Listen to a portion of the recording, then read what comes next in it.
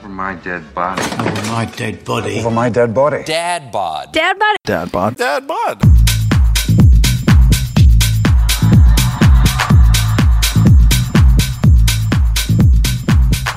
Welcome to Over My Dead Body, my podcast about a new dad. I'm your host, Alex Liddington Cox. So I'm a new dad. I have a 4-month-old at home at the moment, and one of the number one questions that I got after she was born was, well, what does it feel like to be a new father? And I didn't really know how to answer that. And then I realized that one of the things that new parents tell you is there's nothing that can prepare you for what it's going to feel like to become a new parent. And when I reflect on, my daughter's first few days and first few months alive, I'm like, that's not actually true. I think drug use prepares you for being a parent. It prepares you for the feeling, at least. The sort of sensations that I've felt while experimenting with illicit drugs are absolutely comparable to the sort of feelings and sensations that you get after having a kid. There are two stories that really stick out. One was the second night that she was alive. My partner had an emergency C-section, which was pretty harrowing. We were almost kind of stuck in the hospital because our daughter was born at 2.5 kilos. My partner had developed some high blood pressure, and it was thought that had kind of stymied the baby's growth, but we didn't know about any of this because it wasn't diagnosed properly because she'd been given some substandard care. And so we're in the hospital, and our daughter was born at 2.5 kilos, and they don't let you leave the hospital unless they're at 2.5 kilos and rising. And what happens to all babies, this is also something that we didn't know, is that they lose about 10% of their body weight in the first week. So we were kind of doing the numbers, and we're like, Jesus Christ, we're going to be here for a week. We thought we were going to be home in 2 days. And given that my partner was also dealing with roller coastering blood pressure, which was of immense concern to the doctors, it was a very stressful time. It didn't match what we had in our heads for, the perfect birth. But the second night that she was alive, she wouldn't sleep unless she was on her mother or me. And that's a nightmare scenario because you're like, well, someone has to stay awake with this kid all night long. Because if you fall asleep, you could suffocate her. She weighs as much as 2.5 bags of flour. So I was taking the 3 a.m. till 6 a.m. shift, and I'm sure most of you are the same. If you get less than 6 hours sleep a night, you hate everyone in the world. And I was like, I don't know how I'm going to do this. And I was high as fuck. I was absolutely tripping balls. I mean, I had my daughter in my arms. She was sleeping, which when your baby cannot sleep and you've been through a stressful time, there's nothing better than the sound of silence or just that light sound of their breathing, of a 2.5 kilo child breathing. That's the coolest thing. And in that sort of crazy sort of 4 a.m. to 6 a.m. period, I realised, oh, that's right, Collingwood are playing West Coast over in Perth, and I can watch the replay on my phone in the darkness with my headphones on. And Collingwood unexpectedly got up. We were definitely not expected to win that game, and after last year's grand final, I was pretty fucking happy about that. And I was just sitting there going I think this is the greatest night of my entire life. To have whatever chemicals are rushing through my body and have my daughter in my arms and Collingwood get up, I'm like, this is the fucking tits. And not only that, I got to the end of my 3 till 6 a.m. shift and was awake all the next day and did similar shifts the next night and was still functional the following day. And it was only, I think it was the 4th day that I was finally trying to put a pram together, and I realized that my brain was no longer functioning. And it's at that stage that I finally collapsed and went, yeah, actually, I need to get some unscheduled sleep. But until then, it just felt fucking amazing. Now, this feeling kind of continued well after she was born. I took it upon myself to do the overnight feeds to give my partner a break because she was dealing with this newborn baby at home. I got to get up and go to work. And so, in those first few months, it was very inconsistent and chaotic, but anywhere between sort of 2 and 4 o'clock in the morning, our daughter would wake up and need to be fed. So I would feed her expressed breast milk out of the bottle, and I did this for 2 months straight. I'm not saying this to brag. I am saying this that, again, like on that little sleep, I would normally expect to be beyond psychotic with just no patience. But I just used to get up and I'd often stay up later with her. I'd feed her. That would take all of 15 to 20 minutes. And then, the ashes were on. And so I'd often feed her. It would take 15 to 20 minutes. And then I'd flick on a session, put her over my shoulder. She'd go to sleep. And I would sit there for another hour watching the cricket, sending some dopey comments to some friends of mine, and just feeling amazing. And then I'd put her back down, often at 4, 5 o'clock in the morning, get up and go to work the next day, and would be functional, which was really quite shocking. There were days where I would go to work with a total of 9 hours sleep from the previous 3 nights. So that's 3 hours on average. And I'm a journalist. Like, we have daily deadlines, which sometimes I don't meet. But I would file. I would be able to write 800 coherent, pretty good words. And I was like, wow, I'm not normally capable of doing this. Like, it feels like I've got superhuman powers. And the only experience that I've got that's comparable to that is being at the third day of a music festival. Like, I can't believe I'm up at 3 or 4 o'clock in the morning again. Oh, that's right, because I've been smashing ecstasy for the last 3 days. Now, the reason why I think the two, why it could be connected, I'm not a chemist, but oxytocin is suspected to be one of the hormones or neurotransmitters. I'm an armchair biologist, I should add. It's suspected to be one of the chemicals that your body releases when you take ecstasy. Dopamine and serotonin, I think from the reading I've done, like those are the ones that definitely get released. Oxytocin is also, it's thought that that's released. Now, oxytocin is the love and bonding hormone. We know a lot about this because there's a lot of research to show that it plays a big role in contractions and the bond between mother and child in breastfeeding. So, we were in birthing class and there was this lovely midwife. I think her name Kelly? Can't remember. But she was fantastic. But the only thing that I took issue with is when she said that a woman will never have more oxytocin in her system than those moments right after birth. And I was like, I reckon if it was a race between the oxytocin of an ecstasy hit versus childbirth, I reckon it'd be a photo finish. To some extent, this is speculation. I don't know if oxytocin is released in, the wake of taking MDMA. But I do know that the feeling of having a child and the extra energy that you get and the sense of love and well-being that you feel after they're born is very comparable to those sort of experiences that I've had with some dopey mates at a deck mantle festival. I think it's also a bit regrettable that there's so much research on the role that oxytocin plays for new mothers, but there's not nearly as much about the role that it plays for new fathers. And that's a shame.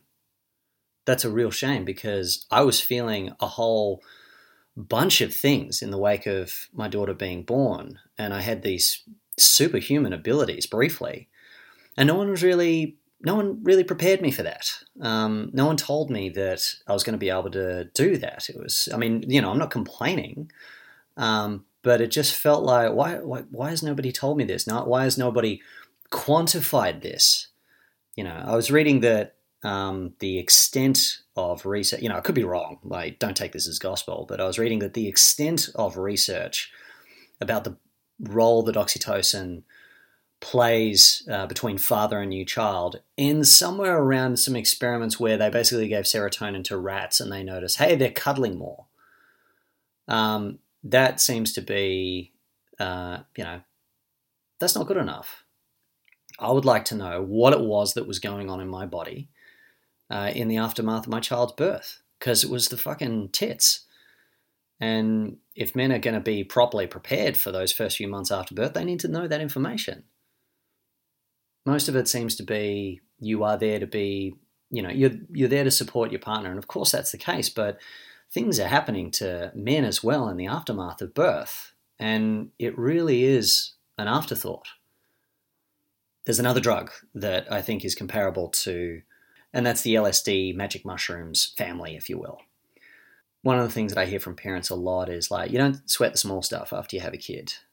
It becomes harder to feel anxious about, I don't want to be condescending to people who don't have children, but it becomes harder to feel anxious about trivial things. You know, the things that can make us feel anxious, and we're resentful of the fact that they do make us feel anxious. You know, the odd person at work, your body, the food that you're putting into you, where you live, what your income level is, all that stuff.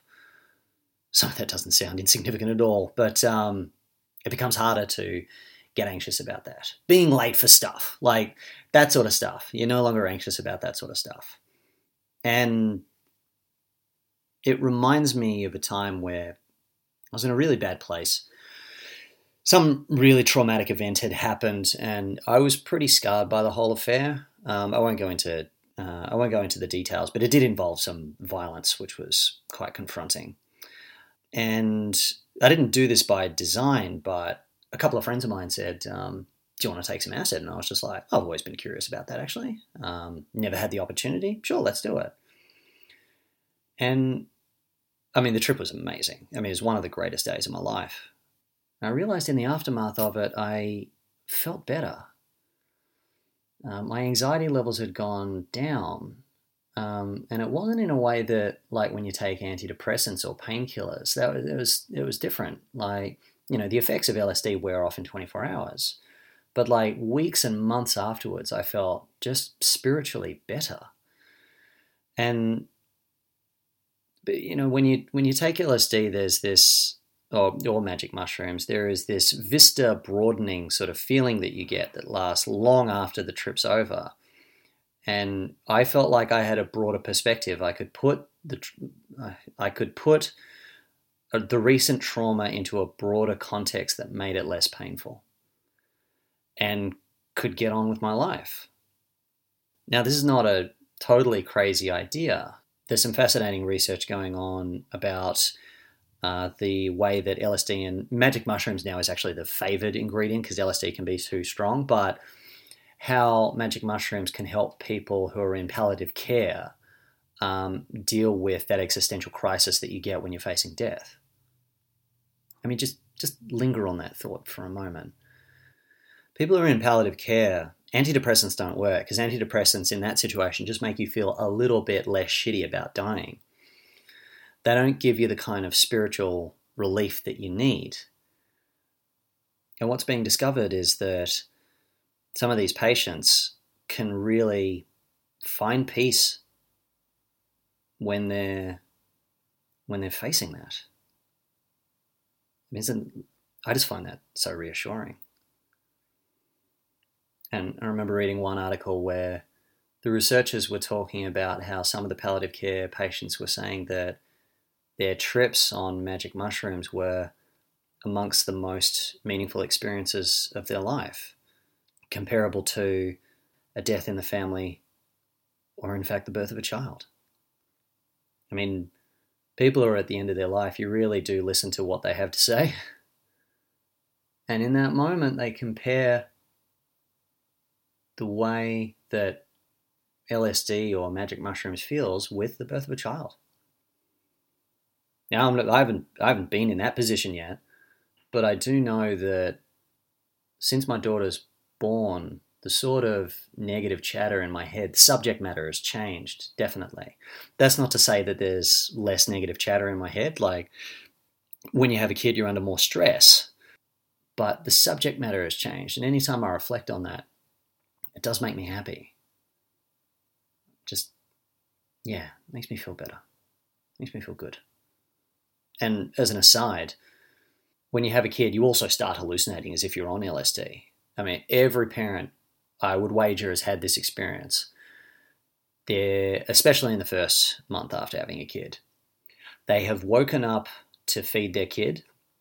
They were rocking it to sleep in their chair. They put it back down. They get into bed. They go to sleep. And then they wake up with their hands kind of cupped in front of them. And in the darkness, as they wake up, they can almost see the outline of a baby. And they suddenly have an anxiety attack that they didn't put the baby down. They fell asleep in their bed with the baby on their chest, and they have just rolled over and might have suffocated it. And then they leap out of bed and they run over to the cot and they realize that the kid's sound asleep where they left them.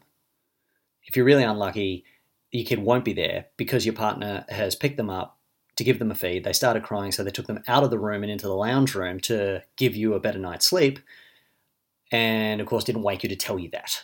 Yeah, that definitely happened. I had that hallucination 3 times, I think.